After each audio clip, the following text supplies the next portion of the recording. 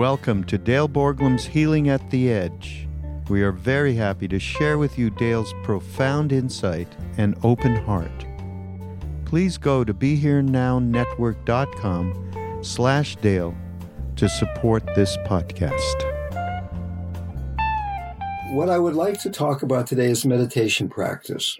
We have in the past weeks and months been talking about a spiritual path, motivation, trust and invocation, compassion, tantra, and wholeness. And we can approach that healing path from a somatic channel, from a heart channel, from a mind channel. In my personal experience, and I'm not saying this is true for everybody, meditation is the most direct way for me to begin to work with my mind and my body. That might not be true for everybody, but I think pretty much everybody in this group has some experience in meditation. I'd like to look at meditation as a path itself. When I was with Maharaji, he even discouraged us from meditating. When people would start meditating, if they were males and they were close enough to him, he'd start pulling their beard to distract them. And I guess the feeling was that being with that devotion was a much more powerful experience than trying to focus the mind. We're living now during a pandemic where I'm living. There are fires on four sides of me. There's smoke in the air. There's a lot of economic uncertainty for a lot of people. It's a time when many people are experiencing depths of emotion that they have pretty much kept submerged or at a workable distance for most of their lives. Now, all of a sudden, this stuff is being brought to the surface in ways that can be very unpleasant. And it then begs the question, what is their motivation? What do we want? Why do we meditate? Why are we, quote, spiritual seekers and speakers, unquote? Meditation is much more useful, much more powerful when it is supported by a clear intention. I think many people start to meditate because they want to suffer not so much. They want to feel a little better. They want to be calmer. They want to be a little more loving. And of course, that's a wonderful place to start if that's what you need to do. But eventually, do we get to the place where we're looking within because we want to be free? Let's just look at a few of the ways, a few of the qualities that make it difficult to meditate. I think if we see them clearly, then it really can clarify the way forward. The first one is that we're identified with our thoughts and our mind-body states. We really underestimate and don't really get how deeply asleep we are. I was just saying a few minutes ago that, oh, look, I haven't been able to exercise, and consequently my body feels heavy, and that affects the way I feel in general. That's a mind-body state. I prefer a mind-body state where I'm energetic and I've gotten exercise and the oxygen is flowing through my bloodstream at good high levels. But it's only a mind-body state.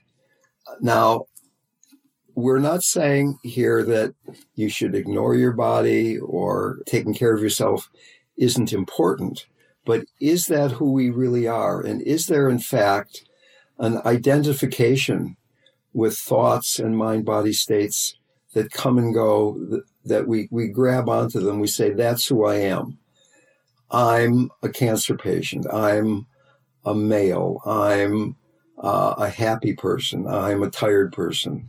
Rather than really noticing how these things are just coming and going in a very ethereal way in an entirely spacious background. We also underestimate our resistance to practice, how easily we're attracted to distraction, to not really looking at the moment-to-moment arising of experience. Because we have this other unconscious desire to feel good. And a really important point here is feeling good is not at all the same thing as being awake. So the question is, do you want to feel good or do you want to be awake? And in a way, that's one of the fundamental paradoxes of the spiritual path, that of course you want to feel good, but when we're grasping at pleasant mind states, pleasant sensations, pleasant emotions, we're not awake. Are we able to be with, quote unquote, the demons that are arising? To the extent we're running away from demons, we're making them real. Can we allow unpleasant mind states to come and go? Can we allow unpleasant emotions to come and go? I have chosen a career of being with dying people because it's forcing me to look at rather extreme mind-body states, people having very close relationships with people who aren't going to be breathing much longer, who might be in a lot of physical pain, who might have mental incapacity because of what's going on with the drugs they're taking or tumors in their brain, etc. So these three mistakes of identifying with our thoughts and mind-body states, underestimating our resistance to practice, and underestimating this desire to feel good are based on a misunderstanding of something in Buddhism that's called the three characteristics of existence. Now, most of my practice personally is not Buddhist awareness practice. It has more a sense of either devotion or somatic practice. But I think some of these Buddhist ideas, even though a bit theoretical, when we begin to see them and understand them, can be incredibly useful. So in Buddhism, there are the three characteristics of existence. The first one is that everything is impermanent. In fact, Dogen, the founder of one of the main schools of Zen Buddhism, said, impermanence is Buddha nature. That just beginning to see how, not see, but have this direct, immediate, intimate experience of how things are changing leads to freedom.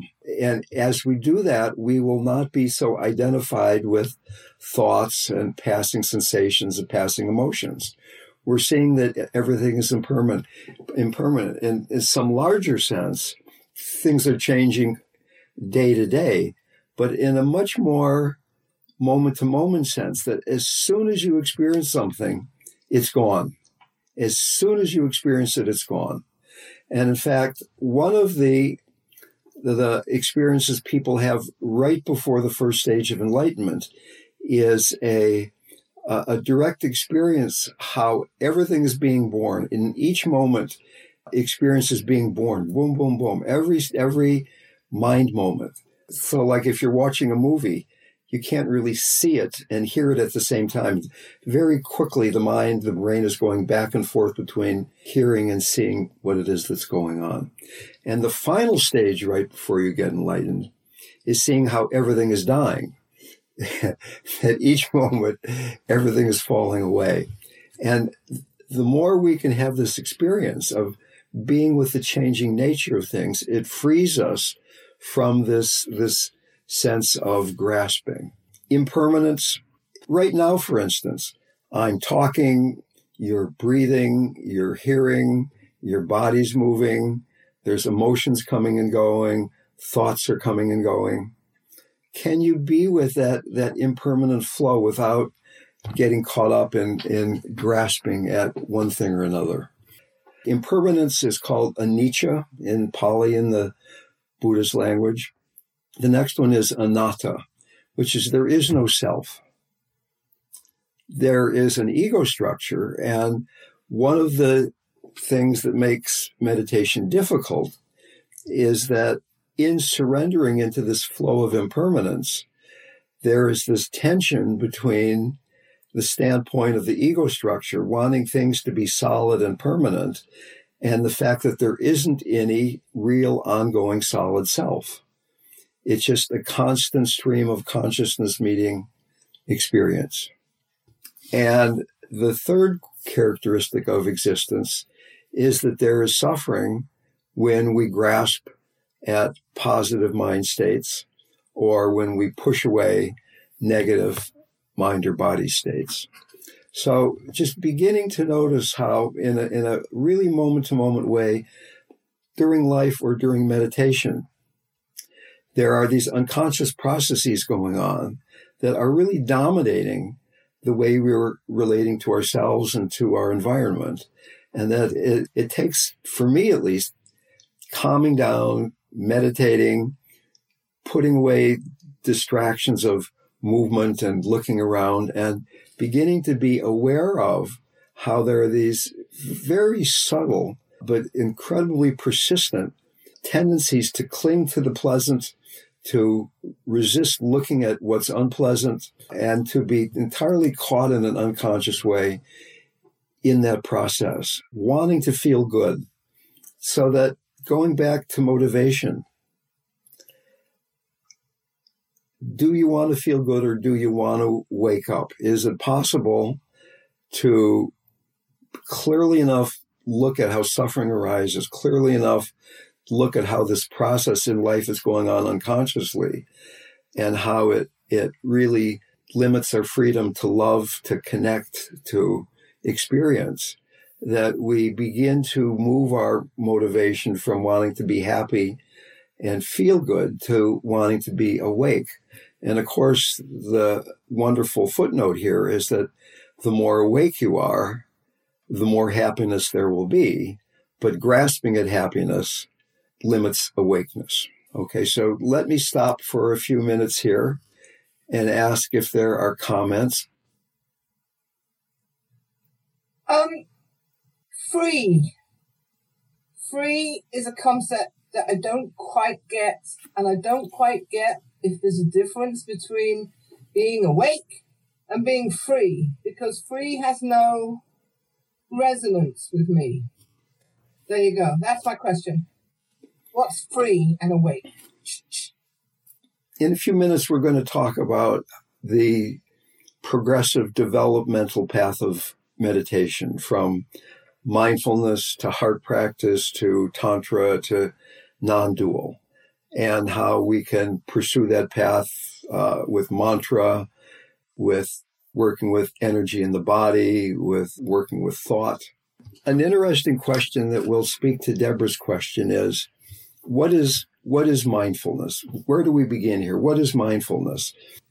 In fact, would anybody be so bold and brave as to define mindfulness? Does anybody want to tell me what mindfulness is? I think of it as awareness, as a moment-to-moment awareness of things. Okay, moment-to-moment awareness. And I would suggest that there's nothing else we can do, that we're always aware of what's going on in the moment. If you're distracted, you're aware you're distracted. I mean, basically, consciousness is awareness in the moment, right? It's you can't be other than aware unless you're unconscious. Deep sleep. If you're drunk, you have drunk awareness. If you're agitated, you have agitated awareness. If you're really focused, you have focused awareness. Mindfulness is awareness with attention in the present moment on purpose and with an attitude or an intentional stance of non-attached equanimity. That's somebody's definition. But the point is that mindfulness is not just being aware, because we're always aware. I mean, that's what life is. But it's being aware in a really balanced way with equanimity, where we know what's going on. We're not just aware, but we're aware with intention, with equanimity. So that when we're in that state, we then become free to act beyond conditioning. And then in that sense, freedom and what was the other top. What's the other word, Deborah? You were comparing freedom and awakeness, you said? Yeah, awake. Yeah, so to me, they're the same thing. Okay, so suppose then that we have cultivated some motivation, that we look at our lives and we say we want to be free, we want to be more awake, we want to be more free, we want to begin to pay attention to these unconscious graspings at feeling better at certain kinds of mind states, mind-body states over others. Then the first stage of practice I call invocation or trust. And in Buddhism, it's vipassana, it's being mindful. And certainly it's possible to get enlightened by just practicing bare attention, by just practicing mindfulness vipassana meditation. We will be going on to say in the next few minutes that studies have shown that even though you can do that, that if you then add in compassion, it really speeds up the process. Now there's two things to do: be aware of something and have an open heart in relationship to it. And then even if you go beyond that and add emptiness, it really speeds up the process. So yes, all you need to do is be mindful. But for most of us, that's a very slow practice. There's no rush to get enlightened. But what I mean by slow is that even friends of mine and myself who have done a lot of meditating notice that after decades of meditating, there are still psychological patterns that have not been met very fully in the meditative process because they're so ingrained. They're the parts of me that I feel are me that are even running my life and my practice. I assume this is me, not something that I can pay attention to. So that certain ways that I relate in relationship or in work, even though I can be very clear when I'm meditating, some of these patterns that were conditioned when I was a very, very small child are so automatic that I don't even notice them. Consequently, it's really necessary to bring in other channels up instead of just being mindful. Can we feel what's going on in the body? Can we notice how our hearts are closing to certain people, certain situations, to ourselves in certain times? Just as an example here, we're going to do a quick guided meditation. And I'd like to ask you, usually when we begin to meditate, it's necessary to do what's called meditation with support, mindfulness with support. In other words, you've got a central object of meditation, which is very often the breath or bodily sensations. A much more advanced practice is meditation, mindfulness without a support. You're just being aware of whatever it is that arises. And what I'm suggesting is it's very hard to do that because of conditioning. But what we're going to do here is use thought as the support for practice. So, I am motivated, I think, to be awake. And I've done several different forms of meditation retreats and workshops and silence retreats. So often I've spent my vacation, but I still have resistance to a daily practice. And I've had pretty successful meditations in that I've gotten to a state of bliss or whatever early on. And yet I still am resistant to daily practice. And I just don't understand what that's about. So I don't know if you can help me with that. Okay, well, maybe even the way you asked the question there has some clues in that you had successful meditation and you achieved bliss. And successful meditation and bliss are two completely different things. It's nice when bliss shows up once in a while, but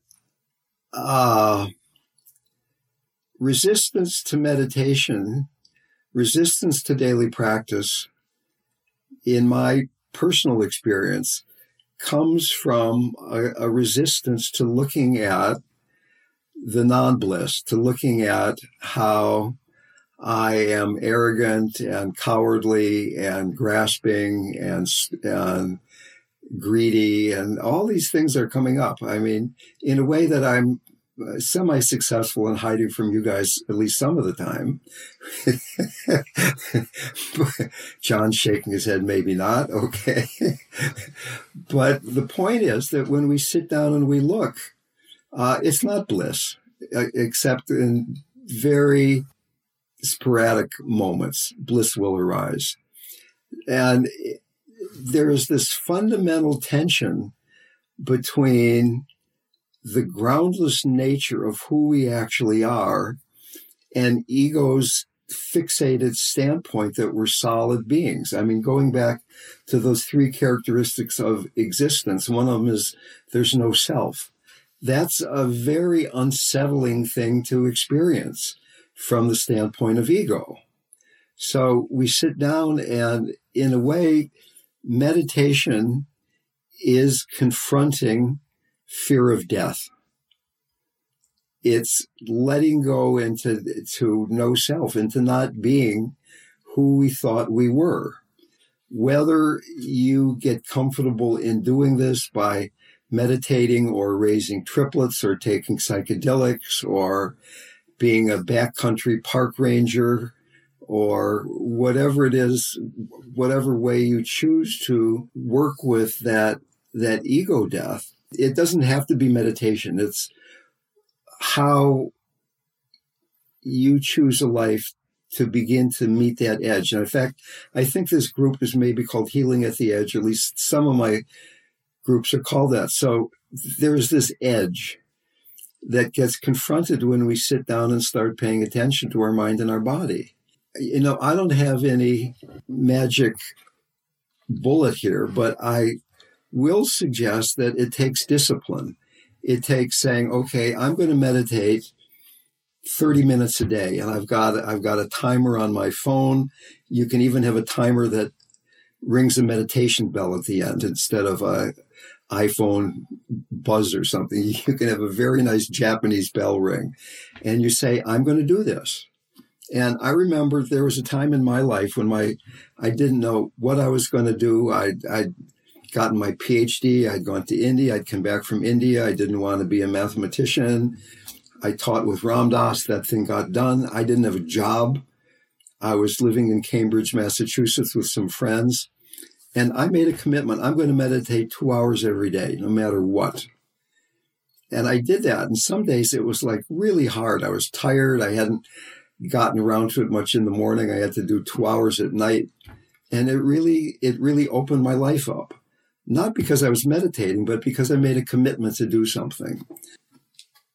As in any true spiritual teaching, the whole path is generally contained in the first paragraph. And the first paragraph is motivation, right? I've got a client right now who's a 23-year-old guy with a brain tumor.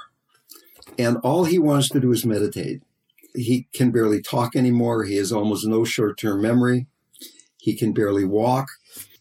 We used to get together every week in person. Now we do it via Zoom. And all he wants to do is meditate. He has a very strong motivation. Now, I don't think I have a brain tumor, and I hope nobody else here does. But do we have to wait till we have a brain tumor to be motivated to really examine who we are? And yeah, it's what we're looking at is not always pleasant. But then again, it comes back to what is it you want? My first meditation teacher, Suzuki Roshi's quote, "The most important thing is finding the most important thing." My suggestion would be to really contemplate what is the most important thing? What is it that you really want? And then practice will follow from that, I'm pretty sure. The other thing I could say to that is that not everybody is a stereotypical Buddhist meditator. I mean, some people are much more devotional. And in the beginning of practice, it's really useful to utilize your strengths as well as trying to correct your weaknesses, if I can use such dualistic language here. And if your strength is your heart, then maybe start out doing a heart practice, which will give you more softness and spaciousness, which will then allow you to confront these places that cause the resistance to be sitting down in the first place. So, in fact, Christy's question has inspired me to completely change the guided meditation I was going to do. We'll do that one later today. And just let yourself settle into your body. Notice how the air is coming in through your nostrils, down your throat, into your lungs. As you breathe in, your belly and chest rising and falling.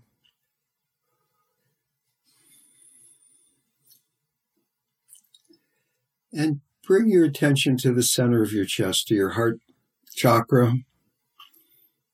Imagine that you could breathe directly into your chest, almost as if there were nostrils in the center of your chest. And as you breathe in energy into the center of your chest.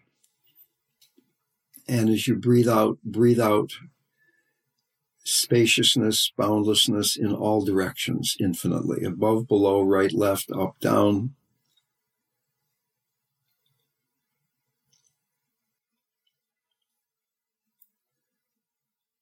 Other sensations, hearing, thought, emotion will arise. Just keep coming back to the sensations, the quality of breathing energy into the chest. You might experience it as loving kindness, as compassion, as gratitude. And as you breathe out, you're surrendering, you're dying into love, you're dying into the spacious, boundless nature of the heart. Breathing into the center of the chest, then a complete radical letting go of I'm meditating. There's something called meditating. There's some fruits of meditation that I'm trying to find. Meditation with absolutely no goal. Meditation is not a project or a special event. No attitude of great seriousness.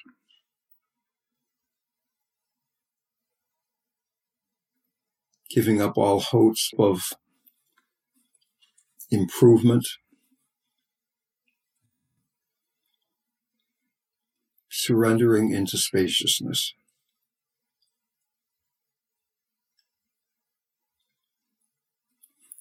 And as the practice deepens, realizing that this is at least as much about receiving as it is about doing and practicing. The spaciousness that has as its nature, love is our true nature.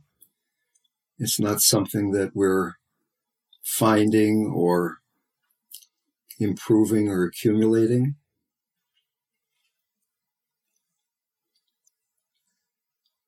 Surrendering into the depth of who we are.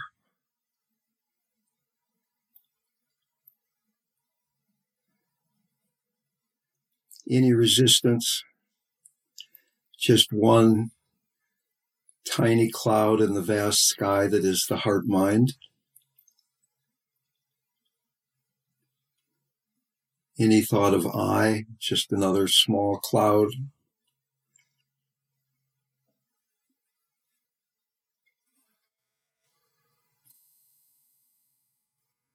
When there is any resistance to this letting go, compassion for your resistance, spacious heart, connected heart, a heart connected to self, to all beings, to God, the source. Realizing this is not something we're doing, but letting go of our conditioning and opening into the ground reality.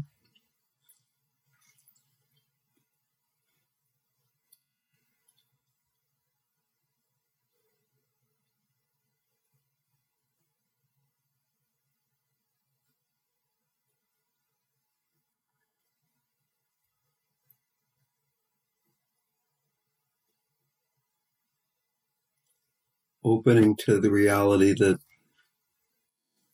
many, many people are suffering.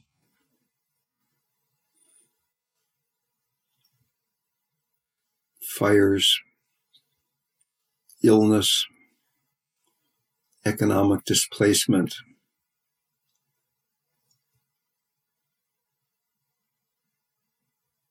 Our heart spacious enough to include all of that without closing, without resistance.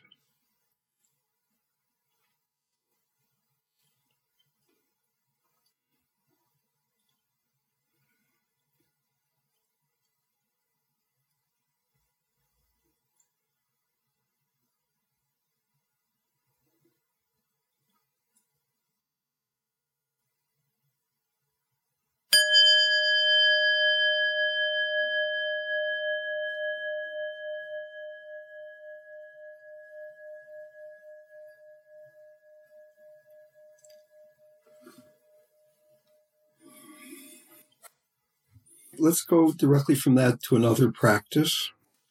We're gonna meditate again, but we're gonna do something different this time. I wanted to create some space between these two practices. We could have made it one big meditation, but I think it's important to make these separate. So just begin to notice sensations in your body. Just let your attention come into your body.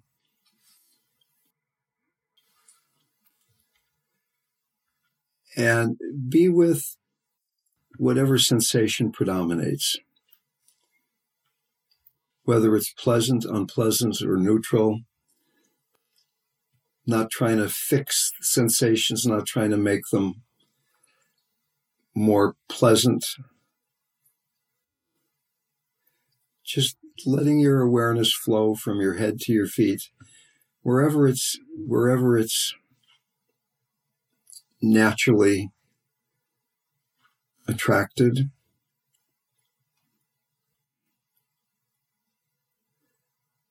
Meditation with support, the support being physical sensation. And as you're doing this, you can still hear the sound of my voice.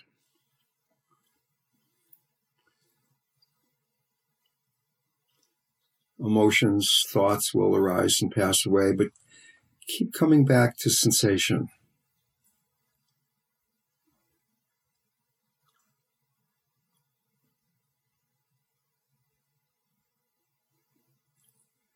We talked before about impermanence, about no self, about suffering.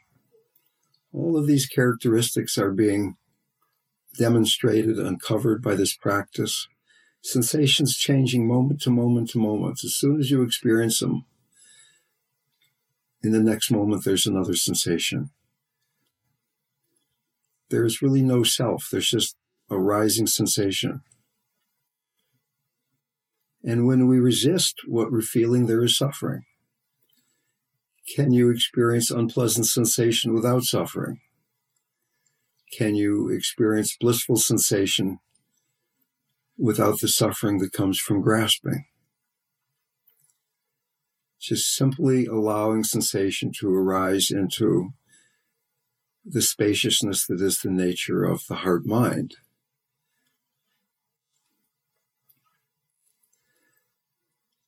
But can we now then bring that quality of love and compassion that we cultivated in our previous practice and have a loving relationship with sensation, using our relationship with sensation as a way of more deeply entering the heart,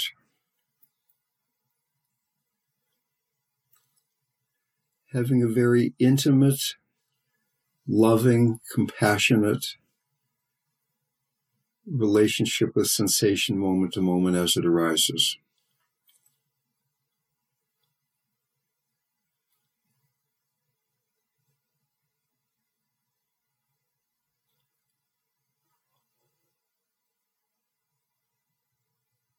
Your body's just a mass of arising and passing away, cellular activity of sensation that has as its nature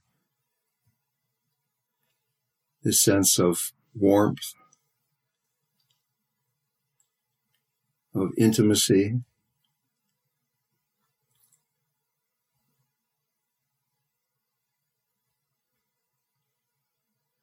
and can we even then have a relationship with these sensations that begins to reveal that our own nature is the divine, is the sacred, is pure consciousness. The deity, the Buddha, Dharma, Sangha that we invoke sometimes in the beginning of practice is our own nature, and these sensations are simply an expression of that. Having this tantric relationship with reality, including self.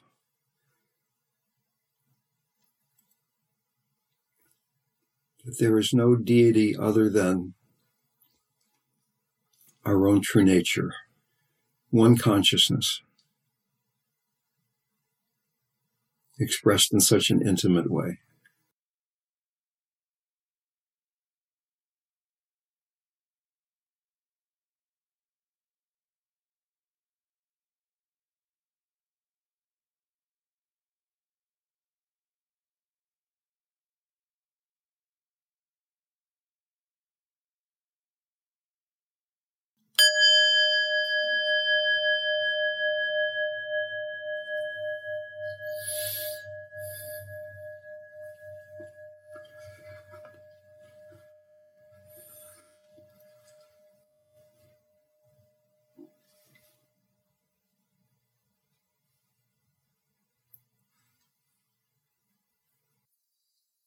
So whether we're using as support for practice a mantra, or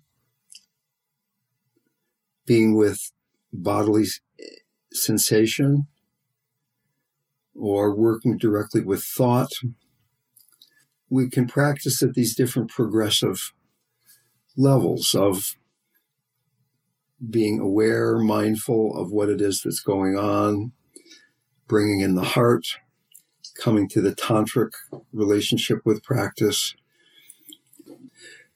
letting these be the gateway to non-duality. So that if you're experiencing resistance to practicing in the way that Christy was describing, find a support that works for you. Maybe it's using a mantra to go into your heart, or maybe it's being with your sensations in this intimate way that we just described. Maybe it's prayer. Maybe it's movement. I think everybody who's been doing some practice has come to the conclusion that there are ways that for you are a direct connection that work better than something that you find out of a book or what the meditation teacher says, you should do this or you should do that. Consciousness doesn't care how you get there. It's completely up to each one of us to find what works. Even the resistance, I mean, in a way, the stronger the resistance, the greater the potential, in some sense. If there's great resistance in tantric practice, the more difficult the emotion, the greater the resistance, the more there is the opportunity for awakening. Because there's strong energy there. So that as we're going through mindfulness, compassion, tantra, these are really mindfulness and then spaciousness and then an energetic relationship. In tantra, everything is just energy. And the more energy, the better, right? Even if it's unpleasant energy, right? If you're like this really angry person, you might have a better chance of getting enlightened than somebody who's just kind of tiptoeing around. So that we use that basic energy to strengthen motivation, to see how when we're caught in that energy, how much suffering does arise. Let's open this up to a few questions, and then we'll take a 5-minute break, and then we'll come back. Yeah, I have a question. Can you hear me? Who is it? It's Andrea. I don't have a picture up. Okay. That's always confusing, but go right ahead. I wanted to ask about emptiness and these meditations that we've been doing where the self, moving towards there's no sense of self and there's just the connection with awareness or right. presence. Is that what can you say more about emptiness and is that emptiness? Another word for emptiness is fullness. I mean, they're really the same thing. And emptiness doesn't mean nothingness. It doesn't mean there's nothing there. Emptiness at first blush sounds difficult or negative or unfriendly. And it's not empty, it's emptiness, where they're two different things. Okay. And by emptiness, we mean that nothing has a permanent, separate, objective reality other than its relationship with consciousness. It's uncovering by consciousness. So that ancient tantric wisdom and modern quantum mechanics has proved what ancient tantric wisdom said, that there is no separable objective reality. That the refrigerator in your kitchen, if you're not in your kitchen now, exists only to the extent that you can go into the kitchen and look at it. Right? I mean, I'm not saying that it's not there. I'm not saying that the vegetables and the almond milk or whatever the heck it is in your refrigerator isn't actually there. But its existence in a very fundamental sense is dependent on consciousness meeting it, seeing it, smelling it, touching it. Emptiness is, in a sense, empty of concept. And in that meditation that we just did, in both of them, to the extent that there was a sense that I am sitting here meditating in the way that Dale suggested that I do, and I'm having a good meditation now, there's very little emptiness there because it's all filled with concepts. If, on the other hand, there's just breathing in and out of the heart, spaciousness happening, you're not grasping at fruits of practice. There's not a you who's grasping. There's just process going on. There's a lot of emptiness there. Emptiness can be experienced as fullness. As you might have noticed, that when you're empty, there is a sense of fullness. There is a sense of love or a sense of presence or a sense of beingness that is the nature of things that we often miss because we're denying emptiness, because emptiness is ego death. And that leads to the resistance that Christy was concerned about before. So once again, there's this paradox that by surrendering into emptiness, the ego gets really unhappy, but we're surrendering into who we really are. And there is a joy that transcends happiness and sadness. There's a fullness that transcends all concepts. So that the more we do that, the more we create these new neural pathways that surrendering into emptiness, letting go of concept, is the direct path to awakening and freedom. You can even do an experiment. I mean, I noticed a few of you taking bites of food as we're doing this. I think Francis was maybe having some yogurt or something there. I don't know what is it you're having there. But anyway. You caught me. So take a bite of yogurt and thinking, I am eating some Dannon low-fat berry yogurt or whatever the thing is. And you're thinking, I'm doing this and I'm liking it. And then see if you can completely clear your mind. There's nobody doing it. It's not you picking up the yogurt. It's the spoon doing it, right? And you're just letting it happen. See the difference in experiencing that bite of yogurt. I used to be involved in this thing called the painting experience here in Northern California. Maybe some of you have done that. But it's this notion of you go to the studio with a bunch of other people and you have these paints and these brushes and there's a big, it's not a canvas, but that heavy paper that people paint on, whatever you call that. And the idea is you let the brush do the painting. You're not trying to paint something that's going to go over your sofa. You're watching, or how can I say this? You're trying to be empty in the activity of painting and trying to be empty. You're surrendering into letting painting happening, right? It's kind of hard to language this stuff. And I was even a long time ago, I was in this spiritual discipline called subud, where the men go into one room and the women go into another room. And for an hour, all you do is you surrender to God. Maybe you're quiet, maybe you make sounds, maybe you move around, maybe you're still. Newer people tend to make kind of awkward movements and unpleasant sounds, and the more seasoned practitioners were more flowing. And it was, in the beginning, you would just notice how hard it was to be empty, to let presence just naturally arise through you. That there were all these concepts, all this ego. Other people are here in the room with me. What's going on? And you just began to learn to allow activity and life to flow through you. Whether you're painting or whether you're doing the subud thing or whether you're doing you. There are whole libraries written about the term emptiness. And in the Heart Sutra, the most famous, or one of the 2 or 3 most famous Buddhist sutras, the sutra goes, form is emptiness and emptiness is form. What most Westerners have a hard time with is form is emptiness. All this form, all this stuff you see on the screen, all the stuff in your room, you touch your body, it's empty. But emptiness is also form. It's not like we're just floating away into nothingness and getting all spaced out. That there is form. People are suffering and dying. We get hungry. We have to go to the toilet. We have to buy groceries. We have to balance the checkbook in emptiness, but the form is still there. So you can begin to notice how sometimes you're caught in the form, sometimes you're caught in the emptiness. Can you find the balance? And for me, that is the crucial practice of being with the dying. In a way, nobody's dying. It's just consciousness. It's just emptiness. But there's somebody lying in this bed who's suffering and scared, probably.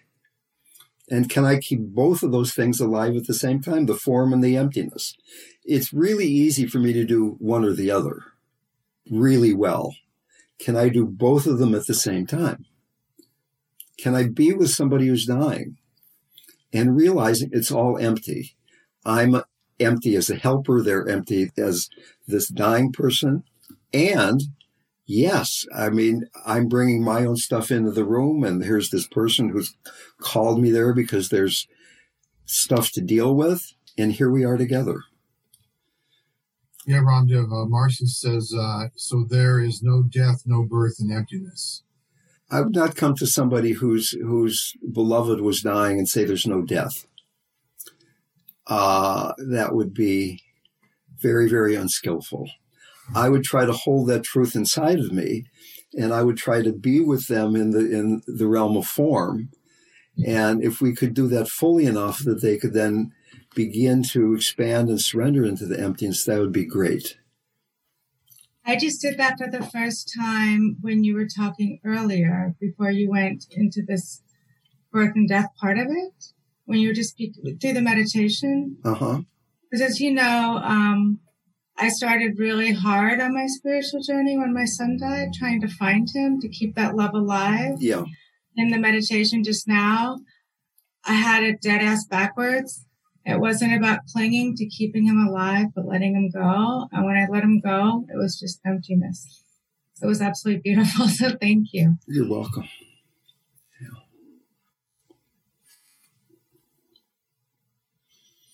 Now I have to not cling to that. Well, even to say I have to is not very empty. Yeah, exactly. I mean, you're setting yourself up for failure, where as soon as you say, I have to do this or that, then who's the I that has to do what, right?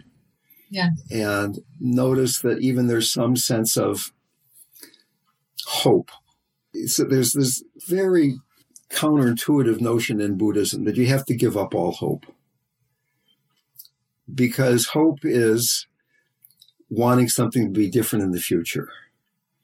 And if we can accept the present completely, fully in its profound emptiness, then the future will unfold in the best possible way, given the karma of the situation.